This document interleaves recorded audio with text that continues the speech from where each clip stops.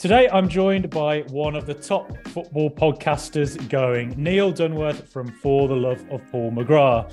Neil, it's great to have you back on again. So we're most of the way through the transfer window now. Aston Villa have signed Alex Moreno and John Duran, and there could well be more to come. What have you made of Aston Villa's transfer window so far? Well, firstly, thanks for that introduction. I've got serious imposter syndrome sitting here now after that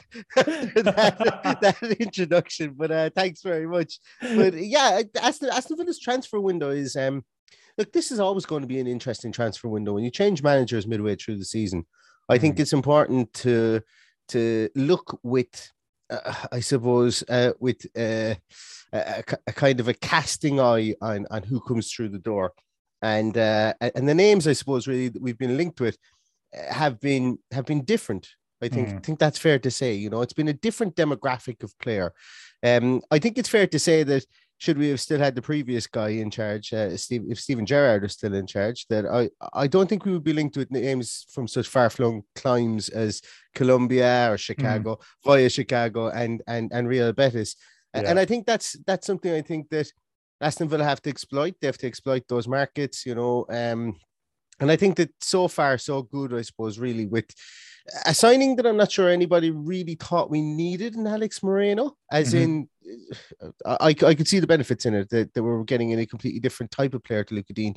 And he showed it in his first game. He showed it in his first 40 minutes of play, that he was more direct attacking threat and was a bit nervous, but we've seen him already. And look, I think everybody's chomping at the bit and licking their lips to see what John Duran brings, albeit that there is an element of, how would I put a caution out there with regards to him, with regards to what he can bring to Aston Villa in the short term. Whether he be a long-term signing, and I think that there will be an ungodly spike in viewers from Birmingham, and well, there'll be definitely one here anyway on Friday night watching the Colombian under-20s. So I think the TAM ratings in Colombia will be very much skewed. They'll be wondering, why are there so many people in the Birmingham area tuning in? Because I think everybody's going to want to see him. With regards to I think really we haven't really got the wheels in motion in the transfer window so far. John Duran came out of nowhere. It seems like he was somebody that Unai Emery was looking to sign even a Villarreal. There's talks that people like Nicholas Jackson are on their way to Southampton. That I think was somebody that a lot of Villa fans thought that Emery might snap up, but beginning to kind of move away from the thought process that Emery goes back to players that he had success with. Yeah. And, you know, we've got Narendra Danjuma on the market, and he may very well just prove me completely wrong. Hey, he might have signed for Villa since we bloody started this. Waiting for the Instagram notifications to come up right now, actually. And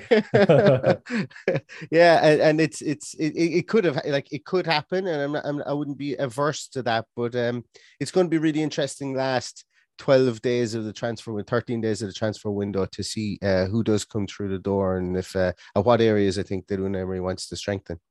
Yeah, for sure.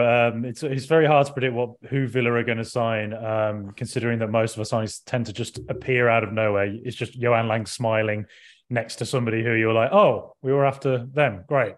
So I am sometimes reluctant to believe that the names we're heavily linked with ever end up at Villa, and instead we should just wait and see who does turn up just out of the blue. But, you know, I guess we'll start with Alex Moreno, actually. I mean, you mentioned him just there. You know, he really grew into the side, I thought, on his debut. And I think you're right. I think he almost looked a bit like he could be a winger at times, like he could play ahead of Lucas Digne. And that is a tactic that I think Emery liked to use at Villarreal when he had two left backs playing, you know, one in front of the other, I guess. So you know, a lot of people would say we already had Lucas Digne, but do you kind of see why Emery went for Moreno? I do. It's styles make fights, I think. Like one of the best, and oh my God, I can't remember who. I'm just blanked on who said it. Was one of the best descriptions of Lucas Digne was Lucas Digne gets on the end of the attack and is kind of like a stand and deliver guy. He's going to cross that ball in from 15 yards outside the box, and you know what you're getting from Lucas Digne. Right. Rarely drives into the box. Alex Moreno had 2 shots against Leeds in 81 minutes. You know, he was not afraid to drive into the box. He was not afraid to get to the edge of the box and cut that ball back. And he's just a completely different player. Yeah. And when you mentioned there that we could have both of those at times on the left-hand side, I wouldn't be too surprised if that was the actual plan for parts of this season. And then potentially, you know, to phase maybe somebody, maybe phase Luca Digne out, because I think, you know, Luca Digne, a fantastic crosser of the ball, but do we misuse those crosses considering we've got two strikers who don't score headed goals? Like it's all well and good having a fantastic having four tires or four wheels for a car, and then you've got a motorbike outside. You know, it just doesn't make sense when we do things like that. So with Alex Moreno coming in, we've gotten a glimpse. I think that yes, what we've seen is very, very enthralling and enticing. There's going to be video on him over the course of the next few days and weeks, over the next few weeks, should I say, next few games that we play. I would expect teams will cotton on to the fact that he's going to drive at them, and it'll be up to them to stop him. And I think that there will be days where he will maybe lose possession a small bit more when he does go on his dribbles, and I'm okay with that, as long as I say, as long as you know, the structure and the way that Unai Emery wants us to defend can cover for that. But so far, so good with Alex Moreno. Fantastic signing, or fantastic first 81 minutes, and long may it continue in the Premier League. Yeah, totally. It was a really impressive start to his career. And then we sort of move on to Duran. I mean, again, that kind of, I would say that came out of nowhere, but you did do a profile piece on him for your own podcast. So I am wondering if Johan Lang listened to that and thought, you know what? Let's get him in now. Neil knows what he's talking about. But no, I mean, you know, what do you think he brings to Villa that we may not necessarily have in our current forward line? It's kind of hard to know. Yeah. Well, it's hard to know. And the reason I think it's hard to know is because he played with literally nobody around him in Chicago for Chicago Fire. They were a poor team. Everybody mentioned it. I Tom Boggart, and he said that, you know, they were a poor Chicago Fire team. They probably won't be much longer, considering they've raked in the cash from that goalkeeper that went to Chelsea and now this man. Yeah. But he is like, so what he'll bring will be probably more direct threat. Obviously, he's going to bring height. We have strikers that are 6 foot at the moment, but they're not very built. If that's the phrase I would use. It's just going to be a more direct threat that can play straight through the middle. I would imagine that if Unai Emery is going to play with those two strikers up top, I think it's very much experimental at the moment, with Leon Bailey being up there with Ollie Watkins. Mm-hmm. If Ollie Watkins doesn't start scoring goals, he's going to be rotated in and out of the team. Leon Bailey, as we know, can blow hot and cold on some days. Thankfully, I thought he was fantastic against Leeds, and long may that continue. Yeah. But I think Duran just gives you something different. And once again, we go back to the Alex Moreno comparison. He's something different. He's a kind of he's somebody that you can play the ball up to, that they can hold on to it. What I like about John Duran is he shoots more. He has more shots per 90 minutes than our two strikers, an awful lot more. But he also works like a man possessed up top as well. And one thing I will say about the MLS is physical fitness in the MLS is quite high. Like, say what you like about American sports, they know how to get people super ultra mega fit. He's very much able to get around the field up there and to use his body weight, his body size, his body composition up there as well. So maybe I think he has a lot of that work rate of an Ollie Watkins, albeit that I think Watkins' engine is unparalleled at times. You know, I think it's fantastic. The John Duran may be able to come in there, but just give that maybe a bit more muscle up top. He's finishing. The more I've kind of watched of him, his finishing is very deft in the way that he opens his body. You can see he's a natural finisher. From the goals that he scored, he opens his body. Somebody likened him to Nicolas Anelka in the way he does that. And if we get 50% of prime Nicolas Anelka out of John Duran, I think we'll all be swinging from the rafters with delight, you know, with our tops off, drinking cider or whatever we want to drink, you know. So it'd be absolutely fantastic. So it'd be absolutely brilliant if we could get that. But I just think, once again, that Unai Emery wants different types of players. He's tactically fluid in a lot of ways. And I think John Duran fits that. for a decent price. And look, there's an awful lot of teams that wanted to sign him because he's only turned 19 years of age and he's already 4,000 minutes played.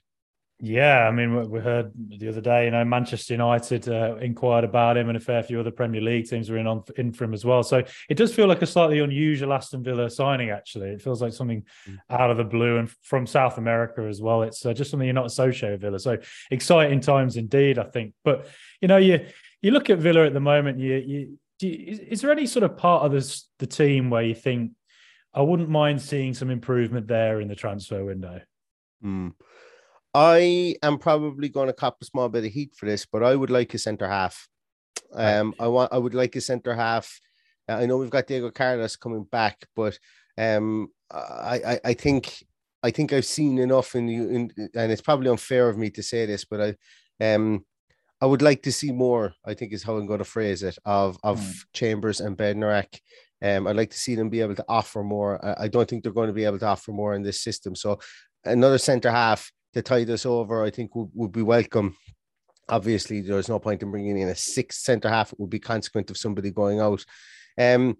Pace. I would like to see Pace then up top, maybe in the form of a winger or maybe another wide forward. I'm very high on the fit of a Guendouzi within this team, because I think if you've got a midfield that can outwork other teams, you always have a chance. You just do. Everybody used to say Liverpool's success was built on their fullbacks. The only reason their fullbacks could get up the field was because they had three people in midfield that worked like demons. And I think if you've Guendouzi, a Douglas Luiz who's really come into his own, and of course just the ghost in there in midfield that just glides around the field and always pops up in front of people and gets the ball off them, Boubacar Kamara, what a fantastic player. I think if you could really solidify that in what we can nearly call an interior of their midfield with a load of players, with three players under the age of 24, all on the up and all full of energy. I think that would be a real dream for me, to be honest.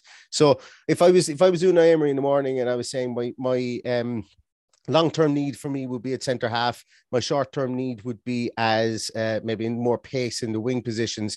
But I think if I had the choice between all the three positions, I would be prioritizing another midfielder to come in there, to have a rotation of midfielders that can maybe play that wide right or that wide left position, but also hunker down in the middle of midfield and make things difficult for teams and outwork teams in there too. Yeah, I think if Guendouzi, ever did come off, I think the tactical variety it can offer to the team is, quite special. Could potentially be a 3 with Douglas, ahead of Douglas Luiz and Kamara, a 4 as well. And he just has a certain bite and nastiness that I think for many years Aston Villa have probably lacked, to be honest.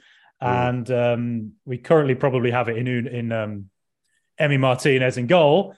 So to have it outfield as well would, I think, just be another nice addition for us to be a team that people just don't enjoy playing against, and they don't like the days out at Villa Park. So I am quite hopeful that the Guendouzi one would come off, but at the moment, we just have to wait till the end of the transfer window to see if there's any possibility. I'm less hopeful. That the Guendouzi or Weston McKennie. I don't think we wake up tomorrow morning and we see Matteo Guendouzi has agreed to sign for Aston Villa. I think this is one that might happen the 31st of January if it's going to happen at all.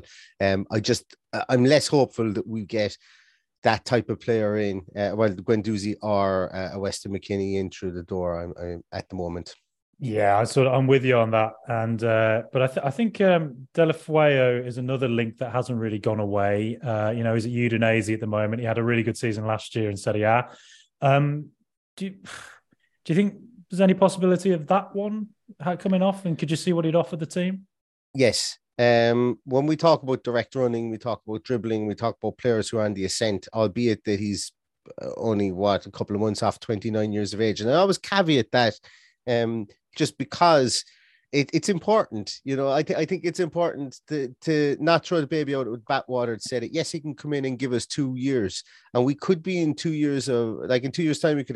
We will have an overhaul of players like the likes of our backline will not be the same. Our four backs will not be the same in 2 years' time. So it's important to kind of think about where that upheaval in that squad I suppose that squad evolution is going to come from, and how different. Like, we will be concentrating on defensive purchases, I think, in June. I think that's where we will look at. So when I say about Jared Deulofeu, he's coming up in 29, but if you look at his career, he's got steadily better from the years of when he was 19 to 21, playing with Everton in the Premier League when he first joined the Premier League. He's coming off the back of Barcelona B appearances. I think he was a naive player within the Premier League structures at that stage. Then he goes out on loan, he comes back and he goes to Watford. And I think at Watford, people slept on his ability at Watford a good bit.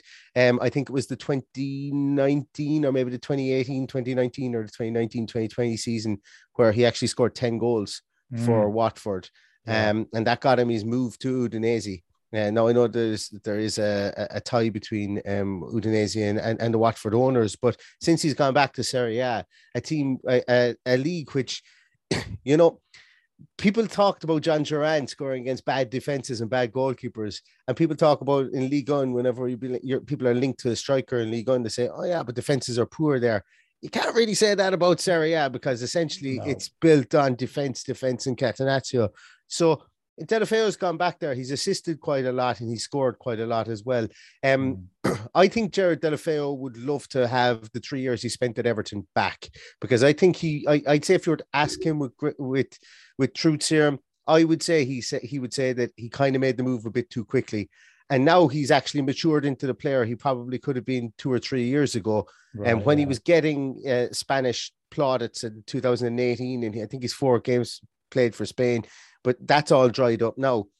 And I think if you were to ask him about that, he'd like to have those 3 years back. But he's profiting now from his ability. He knows how to play the game. And from an Unai Emery point of view, I think he's a direct runner. He has more dribbles. He's more successful dribbles. He's a better passing rate than anybody within our team. So if you're talking about improving our team in the morning, Jared Deulofeu does that. And I think the Unai Emery wants a dribbler. He wants somebody who can carry the ball into attack and carry it through the transitions and take the heat off our defense that way. So if he's looking at the likes of Jared Deulofeu or maybe a Danjuma or something like that, that's why he's looking at them. And for me, you know, you just look at the statistics over the last 2 years. While Danjuma was fantastic for Unai Emery and he has the familiarity with him from playing with Villarreal, Deulofeu has done it better in a league whereby it is a slower league, but it's a league where it's harder to break down defenses. So there's a lot of give and take between the two players, and I can see why we're being linked with both. Yeah, I think I'd certainly be excited if he did turn up. And as you say, I think maybe some fans the views are slightly coloured by when he was at Everton a long time ago, where he was all right. But it was at Watford. I remember an FA Cup semi-final goal against Wolves. It was an absolutely fantastic finish. So. Yeah, and he's only got better since. So yeah, I'd be excited by it. But, you know, you mentioned the man himself, Unai Emery. You know, I'm very excited by him. I'm excited the fact we have a manager who's won so much in Europe and managed, you know, such elite level clubs. Now managing Villa. What have you made of his reign so far? It's been. I would. In the league, I think it's fair to say it's been near flawless. Yeah. It's funny because I was less annoyed about the first half against Wolves as I was about the loss against Liverpool, because, and I keep on coming back to it and I keep on talking about it, because this will tell you where we are now under Unai Emery, is that we have a puncher's chance against anybody. May not be the prettiest football at times. We have a puncher's chance. And we missed about 5 punches in that game, and Liverpool landed their 3. That could have genuinely been a 4-4 or a 5-3 to Aston Villa. And I don't think anybody would have given out about it.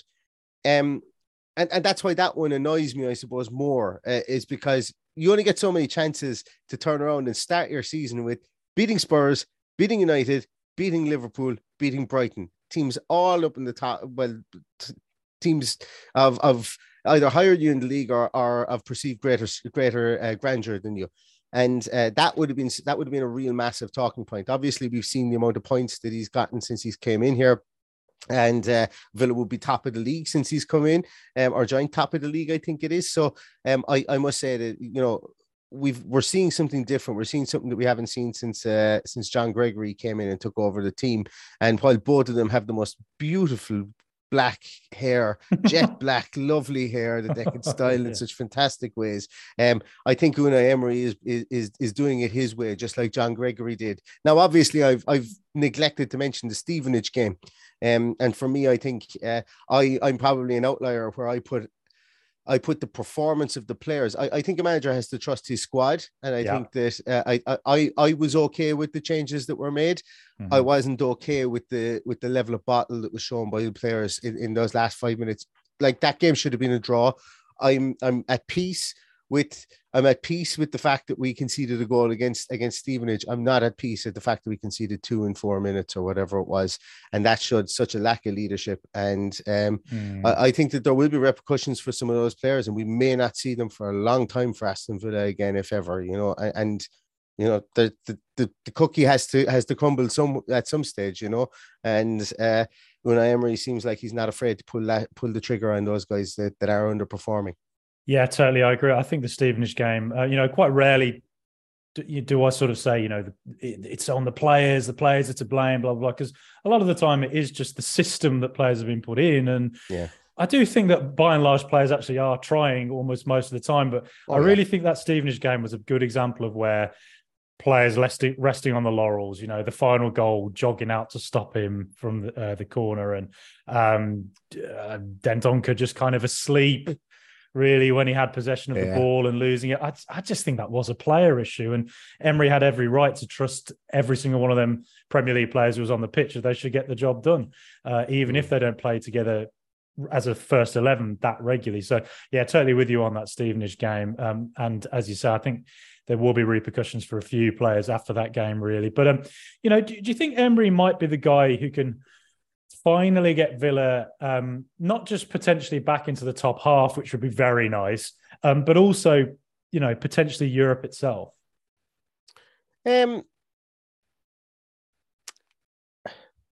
Look, I thought Dean Smith would get us into Europe as well. Yeah. I'm sure if somebody goes back and clips out of one of the podcasts where we won like 3 in a row under Steven Gerrard, I was like, hey guys, we can get into Europe. So I think I'm always going to think any manager that we have is going to bring us into Europe. But I think that the early signs of an Unai Emery,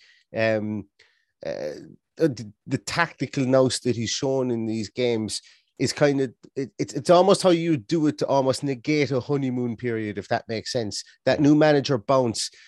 I don't think you could. Some of the tactics we've played have been very stifling tactics. Now, once again, I will come out and I will always say this, that if people are giving out about the way that Unai Emery has played, you'd never watched him manage Villarreal. Absolutely never, ever watched him manage Villarreal. He knows how to clog up the park. And also, for pundits to give out about six in defence at times, Jose Mourinho won cup after cup after cup about it. No one ever really kind of gave out about him at the time. But to answer your question, I'm like, our trajectory is high.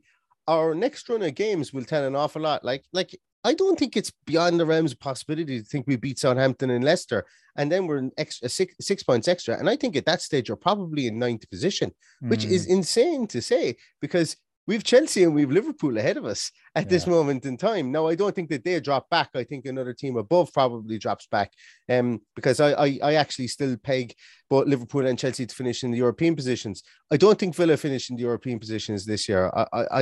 I think there will be a reckoning, and there will be a speed bump somewhere along the way. Where, like, we draw 2, we lose 2, and maybe we lose a game we should never have lost. That's always going to happen to Aston Villa, and we've no divine right for that not to happen, no matter who's our manager is.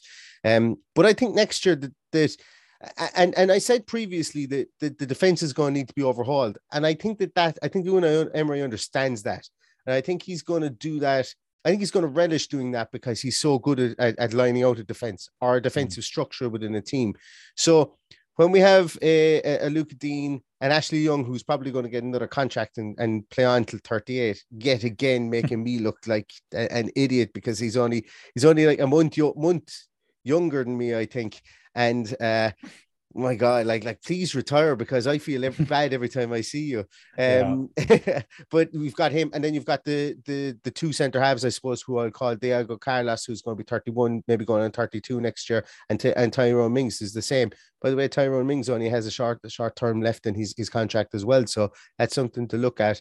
I think over the next 2 years that there will be big changes in that back four, and I think Unai Emery is the man to do it, and I think he's going to relish doing that, because if he can solidify the midfield in this transfer window, or maybe in June, get a young core in there, build us up the league as far as we can go, and then have a real crack at making a rock solid defense, then I think that we could probably look at this and go, guys, if you can't beat us, then we're always winning a chance to get into Europe. Yeah, that's kind of just exactly where I sit on it as well. And I think that Tottenham game, the 2-0 away, I know Tottenham are in very, well, not good form at the moment. But the way we played them suggested to me that maybe Villa might be a team that are just awkward to play against for, some of the top sides. Yep. So you can, we've got Man City away in a few weeks, and who knows, City could win 5-0. That's just the way they are. But, at the same time, I have enough confidence in Emery's tactics and Villa's players to think we actually could go there and cause them quite a few more problems than we usually do. So that'll be, I think, for me, quite interesting to watch going forward, how we play away at the top teams. I think that might be somewhere where we kind of become a sort of awkward presence. And when you think of it, that's actually a good way to put it, because I think a lot of people say, oh, they're a dour team to play against, and we will get that thrown at us, because look, there's a core group of pundits out there who don't want the apple cart or the cartel, whatever you want to call it, up top to be disturbed. And when you go to a Spurs like that and you play with six behind the ball, then you hit them twice in very clinical fashion, or you go to, even like we did against Leeds, there was murmurings after the game against Leeds. Everybody was, and Gary Neville was like, oh, Wilfried Gnonto, fantastic. And, Villa played negative tactics. And Jesse Marsh said it afterwards. And I'm going, no, what we're like if you watch a boxer, there can be good defensive boxers. Floyd Mayweather was a great defensive boxer because you couldn't hit him, and if you can't hit us on the break, if you can't break us down through the middle, yet we can get our uppercuts and our punches away in the form of quick attacking breaks, getting the likes of Buendia into the box, scoring those goals whereby you kick the ball, the goalkeeper can't save it because he didn't expect you to shoot, and we're running in and we're bundling it into the back of the net. That's what wins you games, and that's what gets you up the league. And I couldn't care less what Jesse Marsh thinks, or Gary Neville, or any of the rest of them think, because there will come a reckoning where Aston Villa will, if they keep on doing this and keep on winning games, teams will have teams will have to copy us, as opposed to us being the team that are copying other teams. And I quite like to be in that position.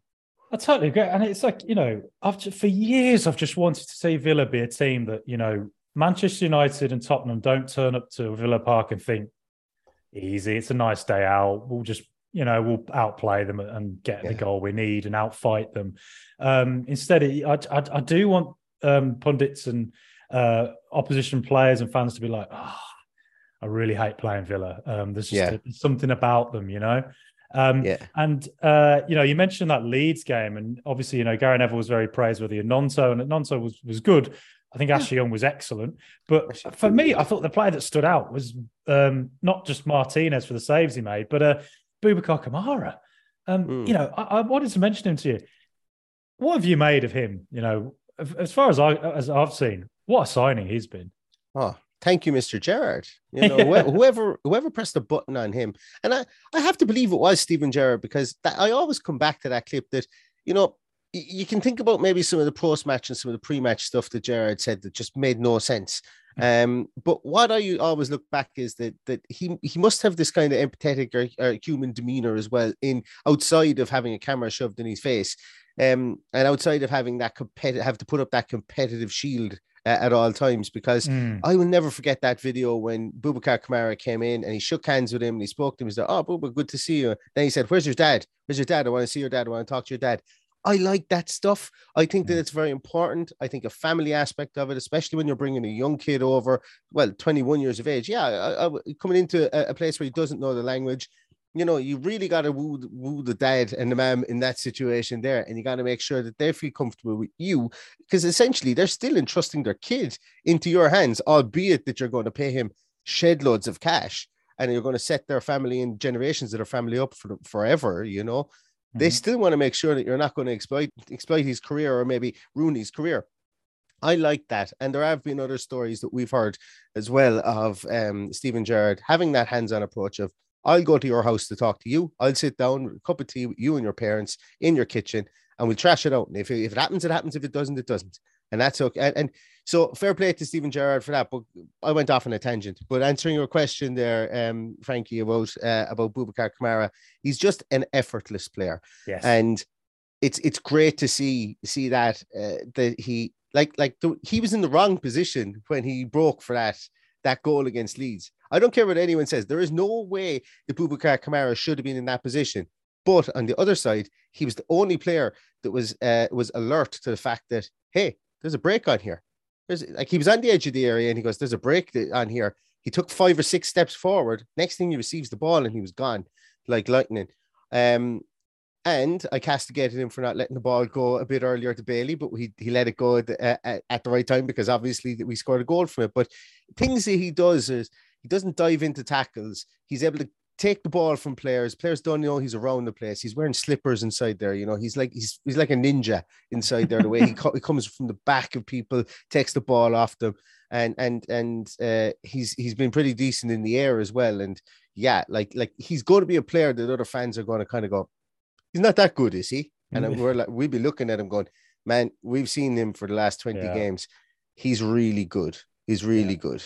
And long may it continue, and give him a contract every 6 months if you need to, but tie him down for life. Yeah, please do, because he's what a start he's had. He just looks like the perfect CDM, really, which we've been screaming out for years at Villa. So Neil, it's been absolutely brilliant to have you on. Before you do go, can I just find, I'm sure almost everybody who's listening and watching this, or listens to For the Love of Paul McGrath, but for those who maybe haven't, where can we find you online? Yeah, I do most of my business under the cover of darkness on Twitter, in whatever that is at the moment. And you can find me at Love McGrath Pod there. As I say, we do a number of podcasts each week, sometimes 4, sometimes 5, sometimes 6, depending on what news breaks. But as I say, you find us on YouTube for the Love of Paul McGrath podcast and any of the podcast providers there. And thanks so much, Frankie, for having me on. I really appreciate it. It's always great to talk to you.